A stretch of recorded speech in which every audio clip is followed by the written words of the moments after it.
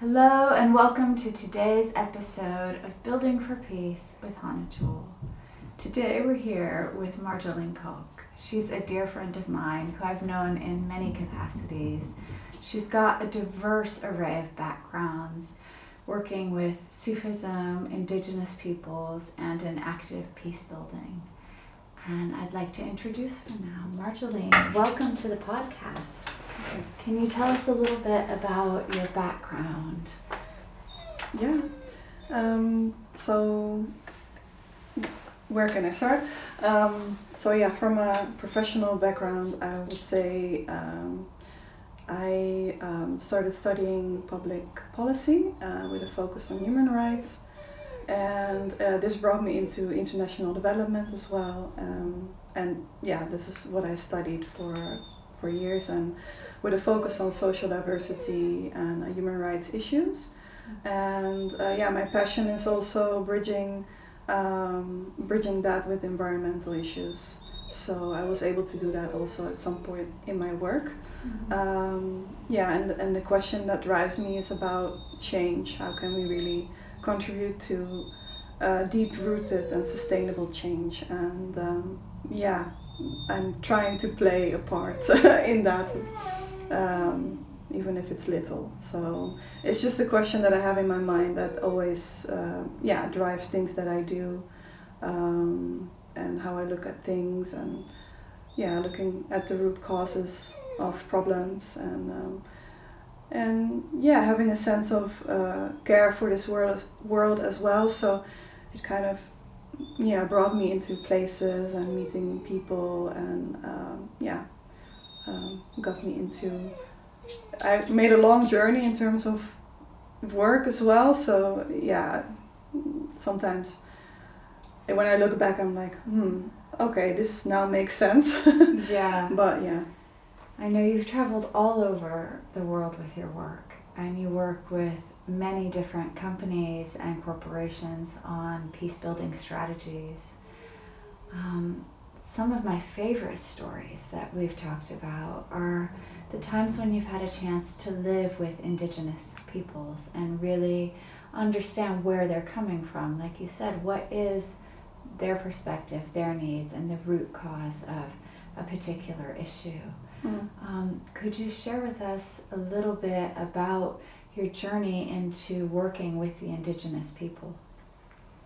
I've always been drawn to nature and my connection to nature, so since I was very little, and I didn't really get answers in this westernized world.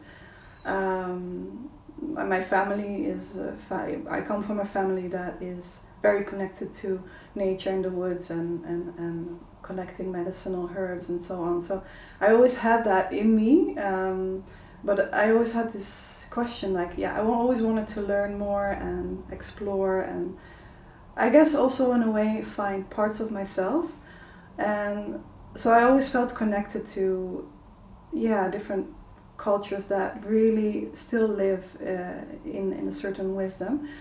And at some point in my life I made a journey to South America, and I ended up in the Amazon, and this was not really planned actually. It just it was a calling in myself. I can recognize it now, but I just stayed there for a bit, and a lot of things opened for me there, and I was just amazed by the knowledge that the family that I was with hold, and how they are helping other people with that, and I really strengthened my own personal relationship with nature and with the forest, and I don't know, from there it became so strong that I wanted to do something and support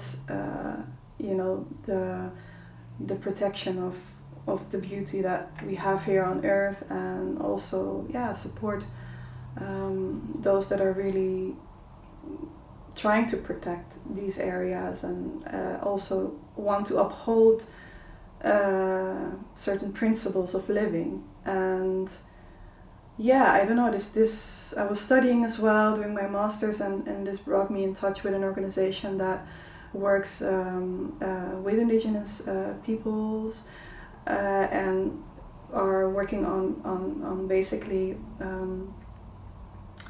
how I'd say, like bringing connecting their bringing forward their like working with them and basically honoring the indigenous principles of protecting the land and connecting it to the international system, so the international law. So I was able to work with them and for a bit and work on a project to really integrate or help a community integrate indigenous principles of protecting the land into international law, and then also use that as a tool to advocate for protecting the land in a way that is honoring indigenous vision. So more from a sacred point of view as well. So not only a biological or environmental point of view. So more of a holistic point of view of protecting the land. And with a background in human rights as well, I also ended up in southern Mexico. So I was living there for a bit, working for a human rights organization, and that is a very long story on why things are happening there, unfortunately. But so in the human rights organization is helping different communities there, protecting their rights, because there are a lot of violations. I don't want to go into that too much, but and also around land, so land rights and also human rights. And so sometimes we had to go into the community to stay there for a bit and observe what was happening, and it's also a form of protection for these communities there. I learned a lot being there. It's they encounter so much challenges, and despite all of those challenges, they still have a lot of faith and choose the path of peace constantly, and not only for themselves and for their own communities, but also for the world, and to be in solidarity with other people around the world that are facing similar issues. So I really saw a lot of strength and resilience, and I think I learned a lot from that. It's very I feel very privileged to have been there, and yeah. We've talked at length about this connection that you've brought up between environment and protection and the sacred and peace.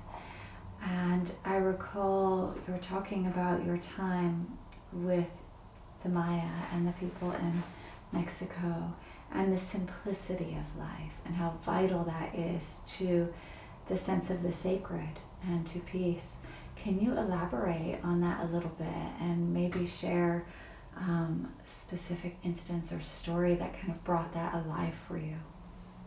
One story that I always remember is personal, but I was staying in a community one time, and it was very basic. So the only thing I had was my hammock and a roof over my head, and some beans we got on the way for cooking, and we were staying there. So these people also live very simply on the land. They are farmers, and they are quite busy during the day, being with the land and collecting firewood and those type of things. And so we also didn't have running water. So if we would need that, we would have to walk down to the river, do all the washing there, and like the river was kind of like central to the community. And you have to think about like, okay, when are we gonna get the water and bring it up? It's very heavy, and you don't bring that up like 5 times a day. You have to think about it and be very careful about using it. You go down and wash yourself there. You have to make sure you use products that are completely nature friendly, so it's not chemical. You know, so there's a lot of things to think about because you're in the river and this river is going to other places as well. So you wanna, you drink from it and you wash from it, and it's just like a very simple thing that we kind of forgot here because everything comes from the tap, and there it's really you are with, you know, you're living with, you know, the water is coming from the river, right? So it's very it really makes me realize like how important it is that we have to treat it with respect, and you have to think about not only yourself but everybody else, exactly. We're all sharing the river together. Yeah, and don't overuse it, just use a little bit. When you're in that when you're living that way, you have to be you become, I would say, more conscious about about everything around you. So that was, for me, was also an eye-opener. I mean, we have such a luxury here that everything is being provided to us, but we also lose that connection with the source where everything is coming from, and then you also lose that relationship. And I think that having a relationship is so key to everything, because you separate yourself from a part of life that is part of you, whether that is, you know, for example, eating animals or using the water.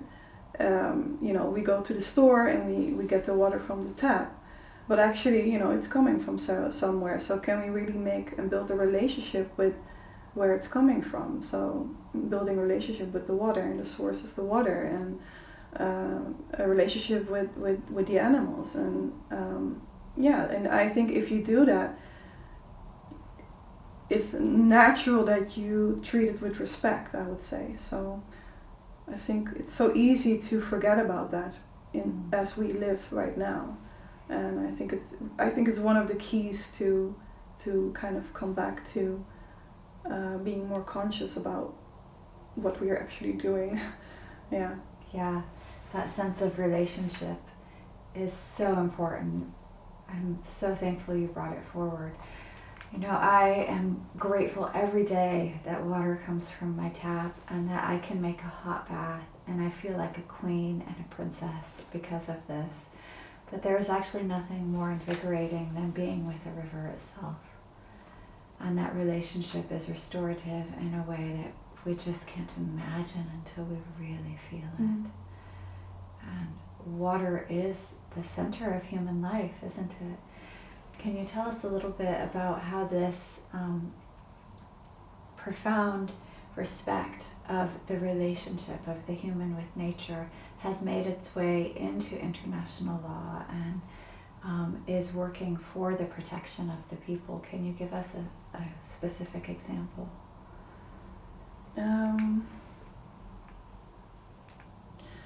Yeah, of course there are different environmental laws and so on. But that is from a certain perspective. And it hardly holds, or actually not hold, it doesn't really hold, it's not strong enough to hold those that are violating environmental rights accountable. So, and that's the problem that we have right now. So the private sector, for example, coming in an area where, you know, they're allowed also sometimes to violate these laws for specific reasons, because it brings profit to a country, you know, things like that.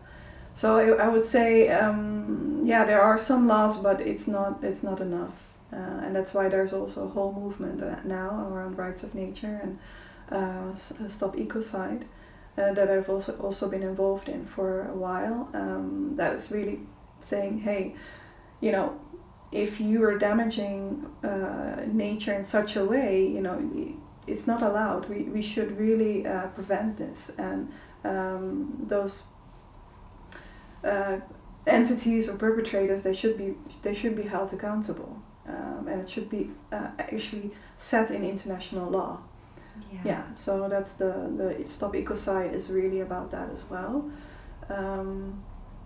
But then, of course, there are other initiatives that are, but they're not, I would say, there are different ways of kind of going into, the protection of land, and it's not obliged for countries to abide by certain laws. For example, there is in UNESCO there's the intangible heritage. So if a space is protected under the intangible heritage, which could be a sacred natural site, for instance, you know, they can say, okay, we will protect it under this, but it's not enforced on it. So you can always violate it if you want. It's not really a good thing, but so there are initiatives, and also the organization I was working with before, they have been working in that way, like finding alleyways to really bring in that holistic perspective. So the sacred natural sites, the protection of sacred natural sites, recognizing that certain areas are biodiversity hotspots, that there is a certain function of that area that is beyond our human understanding. And so that has also been taken up by the IUCN and by other organizations, and so in that sense there is, you know, a framework and jurisprudence to protect certain areas, but the accountability aspect is still quite difficult, and forcing companies, for example, to really respect these laws and so on. Exactly. We've talked some about the complex nature of peace building, and when I speak with you, I really am impressed how peace building is definitely not just a fluffy idea. This is looking at what is the needs of this corporation, this company, this entity, these people who are living on the land, and how can we find a way for them to communicate with each other and not bring in judgment or this or that, but just like, these are your stated needs and these are yours, and we've got to find a meeting point here. Mm-hmm. And that takes so much inner resilience and fortitude, and really a freedom from ideas of right and wrong, but just how can we work with this issue so that people are benefiting.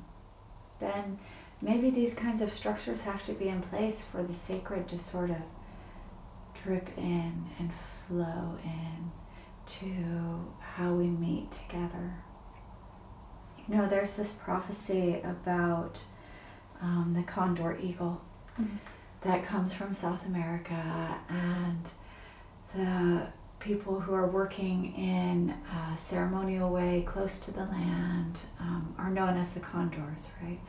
And then the Western mind in the developed world up in Europe and America, and is sort of like the eagle. And when the eagle and the condor meet, what actually happens is we have the heart and that deep wisdom of how to live with nature and structure, and the way structure can move through. And structure's been used in terrible ways, and has allowed companies to violate, and many people are living in terrible conditions in the developed world and all over the world.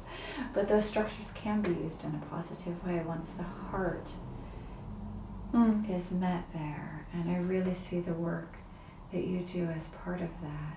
Do you want to elaborate on that in any way at all?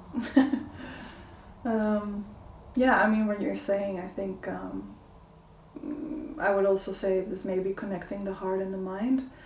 And I think we have an overemphasis on the mind, especially in our Western world, or in the UK, in the Netherlands and so on. There's a lot of emphasis and a lot of it's put on a pedestal, you know, to be intelligent, to be, yeah, all kinds of things coming from, and that's all good, you know, we need that. But if it's like everything, if something goes too much, it loses its balance. So yeah, having that connection to the heart, and actively connecting the heart and the mind, and embodying that, this is really important. So yeah, in some of the work that I do is I facilitate dialogue processes, for instance. So it's also kind of guiding groups to not go in a linear way, to say, okay, now we have this problem, and then we're going to think about the solution now. This is not working, because then you're building solutions, you're thinking about the problem in the same way as you came into the room, right? Mm-hmm. So allowing that to drop in a way, to kind of undo certain things, which is not easy, because, you know, not many people are used to that. To kind of let things go and start. For example, we have different exercises also to help people, but to go into that dreaming state, for instance, like really, what do you really, if you can think about anything right now, what would you really envision? And it doesn't have to be tangible. Think about it big, you know, and to bring that vision back, to really bring, connecting people in the space, sharing stories. It's like, you know, opening the heart a little bit more. Maybe we don't call it like that, but or we don't call it, we don't explicitly say it like that, but, you know, there are all kinds of exercises to kind of open things before you go into, okay, what's next, you know. It's kind of like taking people through a journey, which is very practical in a way, because there are different exercises to do, but step by step, going into, okay, then what is important now for the next period. Because otherwise we will be talking about the same, about how you think about solutions, and it's coming from the same mindset. That's not working, and we see it's not working. So, you know, it's Yeah, as you're talking, my heart is really feeling that and coming alive, and just tuning into the heart as we attempt to negotiate the challenges that we have as a human collective culture right now. And I love the way you're speaking about it in such a grounded way. This has been a huge part of your journey, and many people's journey, is opening into spiritual dimensions and feeling like that's so massively important and huge, but then finding a way to really ground that. And you've done such an exemplary job in your life of really bringing that grounding in. What are ways that you, living in the West and doing this sort of consultancy and diplomacy, actually ground that sense of the sacred and the heart into your daily life and your work routine? I mean, it's not easy when your work is on a laptop and via Zoom conferences and in these kinds of environments, right? Yeah. It's a challenge for me all the time. But like this, I get into my head, you know, I get into the computer and in my head, literally. So I have to step out a lot But I feel like, okay, now this is tipping me over, so I go into nature, have a walk. I need to use my body to really ground, because otherwise I feel I'm really flying up here, and it doesn't make me happy. My soul doesn't get happy from that, and so it's calling me to say, hello, what are you doing? Calling me back in a way. But yeah, over the years I've been through a whole journey, but I have a daily practice now, or I have a path and I practice. So I start in the morning with that, starting the day. So before starting the day, I always have to remember, okay, where did I come from? and honoring that through prayer and some form of meditation. So it's important to kind of like anchor that and then start the day from there. And during the day you have to sometimes keep reminding yourself When I go into meetings as well, it's like, yeah, it's beyond you as a person as well. You want to I want to make sure that things that are being done and said are in, are in the right way, and you're not offending anybody. And if something happens that makes me uncomfortable, I will reflect on it and think about, okay, what is this? Yeah, why am I upset? Like really upset, and then I can let it go. And these are very little things, but it helps me. It helps me really to walk, and also I have always a part in the year which is on a bigger scale where I reflect on, okay, what am I doing, and does it still make sense, and is there another direction perhaps that I need to go into? Am I still? I said it the other day as well to someone, like, am I still like an enjoyable person?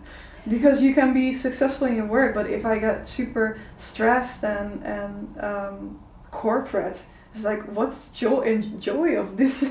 I don't. No. So am I enjoyable? Like, am I happy in this life? Like, this the questions I reflect in the year, around the winter, springtime, and it's like, okay, and then starting new, so and like going with the cycles. I also like to do that.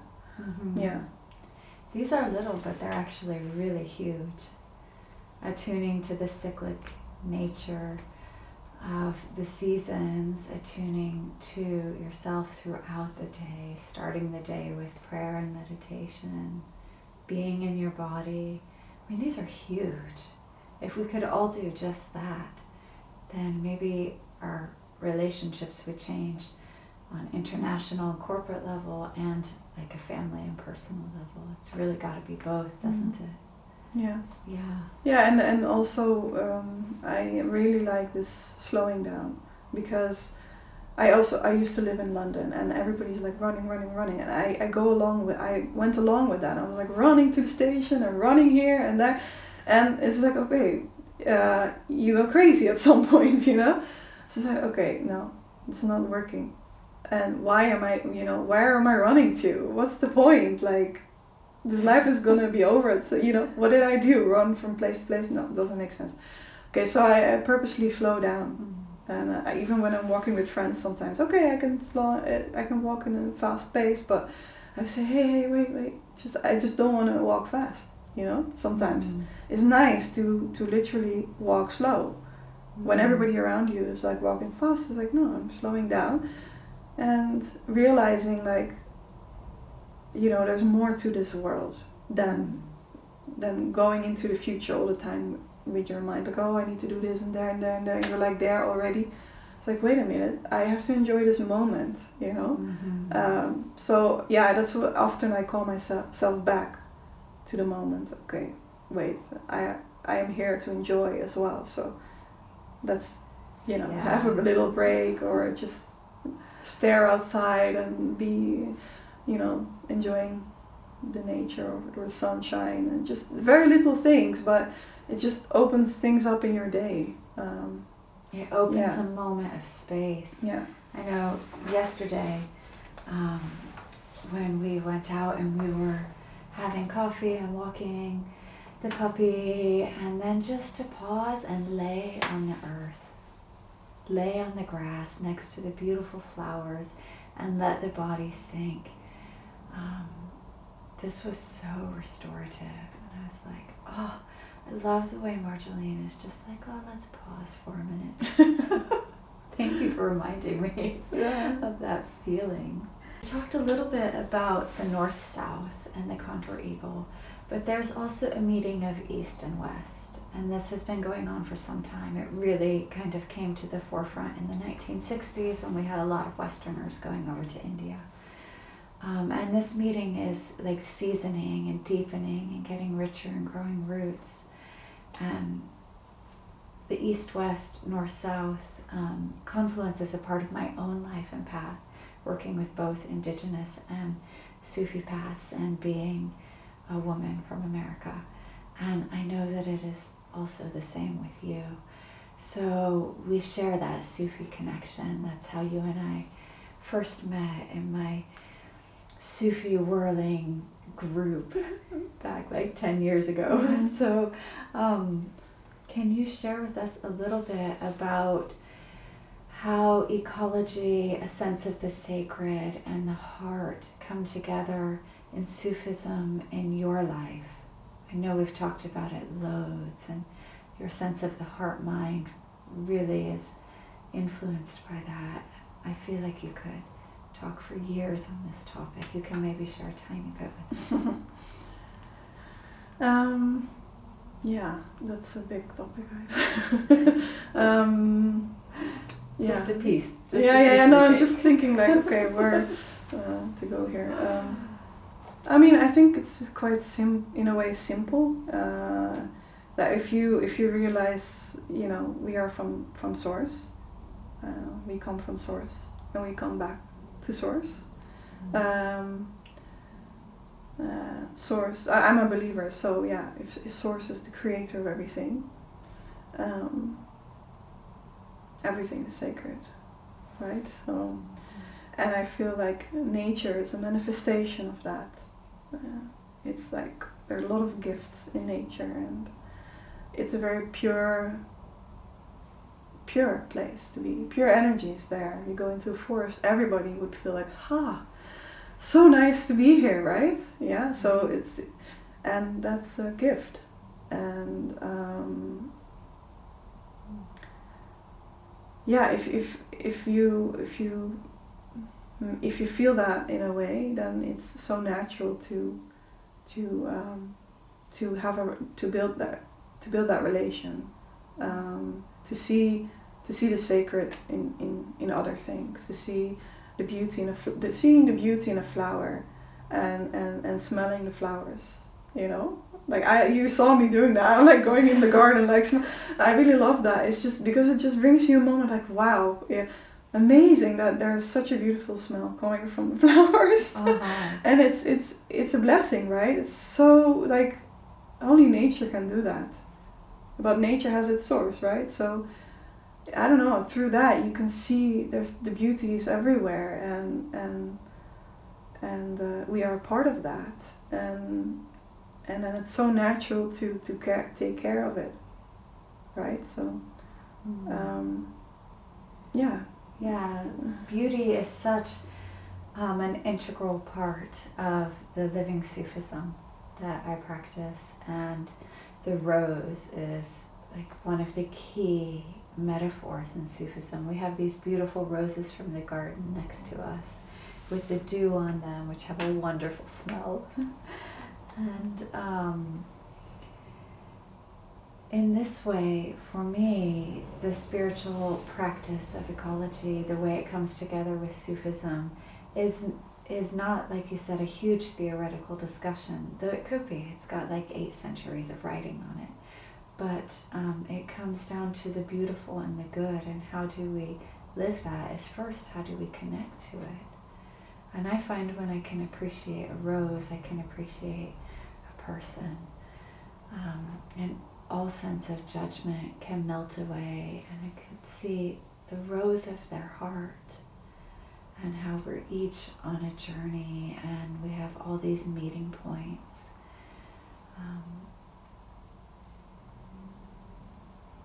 Is there anything else you would like to share with us from the Sufi path? It's a feeling, and we're sharing the feeling now. It's the feeling of love, of source, as you said, which we can call also God and Allah, imbuing the earth, imbuing our bodies made of earth. It's hard to speak about a feeling. Yeah, I mean, the remembrance is something that comes up, like it's a path of remembrance, and there are many paths of remembrance. So it's for me personally, Islam, and in that Sufi way, it's a very deep path. Yeah, there's so much depth. You can read something and you learn something from it, and then another day there's another layer, right? Yeah. It's like doing the zikr, and doing the names, remembering through the mantra. I would call it mantra because most people know what mantra is. It's like every time something else comes from that, it's so beautiful. So it's an endless, I feel like it's an endless journey. But yeah, the remembrance is very, it's beautiful. It's, yeah, we remember, the source and that which is in us. In the same time, it also helps you, or it helps me to, it's like as we say, like a polishing. So you're also cleaning yourself. So being in that remembrance is so beautiful and a blessing. But in the same time, it helps to look at the uncomfortable things inside you, the shadow parts, or the ego parts, and kind of polish that and kind of set it straight. It's like, no, go that direction, and you have to repeat it all the time until it kind of slowly moves into that direction. And that we talked about it the other day. It's like, okay, maybe it's not necessarily so important, that spiritual part, but how to become like a human. What does it mean to be human, Mm-hmm. So yeah, I would say that's a beautiful path to kind of slowly become like a true human. Mm-hmm. And then what is a true human? But I would say, being in that remembrance, ideally all of the time, but mm-hmm. Yeah, most of the time, Mm-hmm. Mm-hmm. Yeah, it's such a beautiful way of expressing, and it's foundational, I think, to all indigenous-based paths. Sufism is so ancient. We could say it is indigenous in a way, and then it grew up within Islam into a sort of refinement. I'm just soaking in the love of remembrance now that we've brought it to the forefront, and then the words sort of disappear, because in that state of connection, love becomes the most important thing. And to really love each other, love nature, this is missing from the mindset of productivity and the mindset of linearity. And to rise through that, where it can be a structure, but have the higher level of the love, which just doesn't mean better, it's just a different vibration, a more subtle, a more refined vibration, the vibrations of beauty and love. When we look from those perspectives, like you said in the beginning, then we're not entering with where the problem is, but we're entering from a different place where a solution can manifest.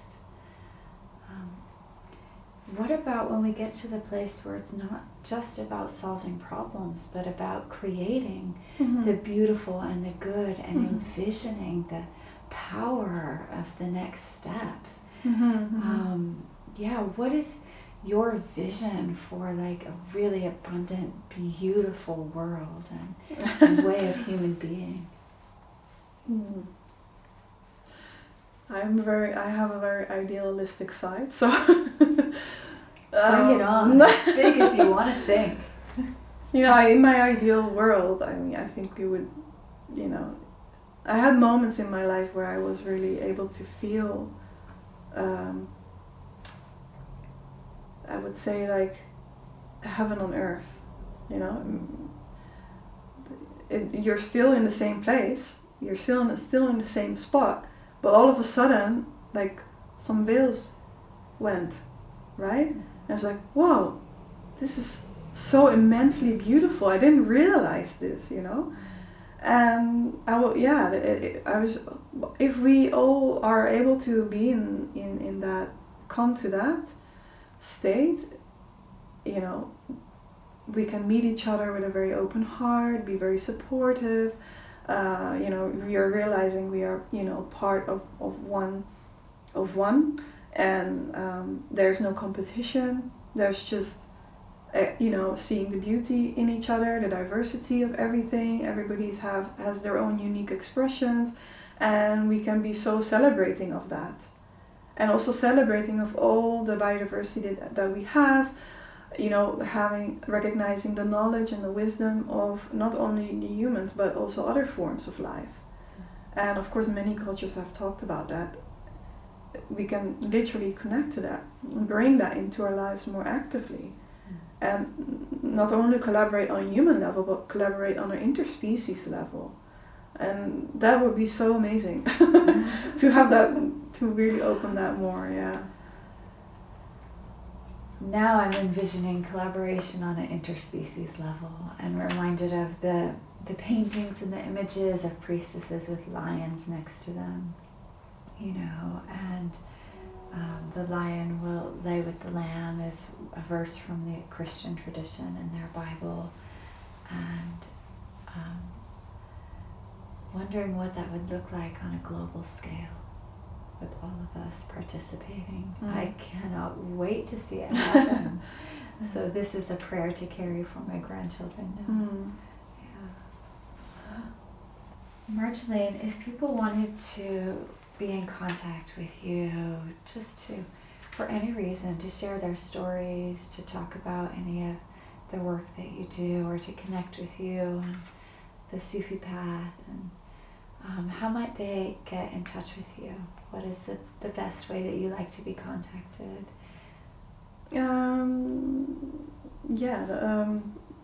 I have, I'm not very active on social media, and I still use Facebook, but that's the only thing really. I'm Marjolein Helena is my name on Facebook, so that's a way of connecting. Another way of connecting would be maybe through my work, which is a company I'm a partner with, and we are a collective of people working in dialogue and all kinds of dialogue research and so on. So that's called perspectivity.org. So depending on what type of connection you'd like. Is there any last thing you would like to share with us that really wants to come from your heart on any topic?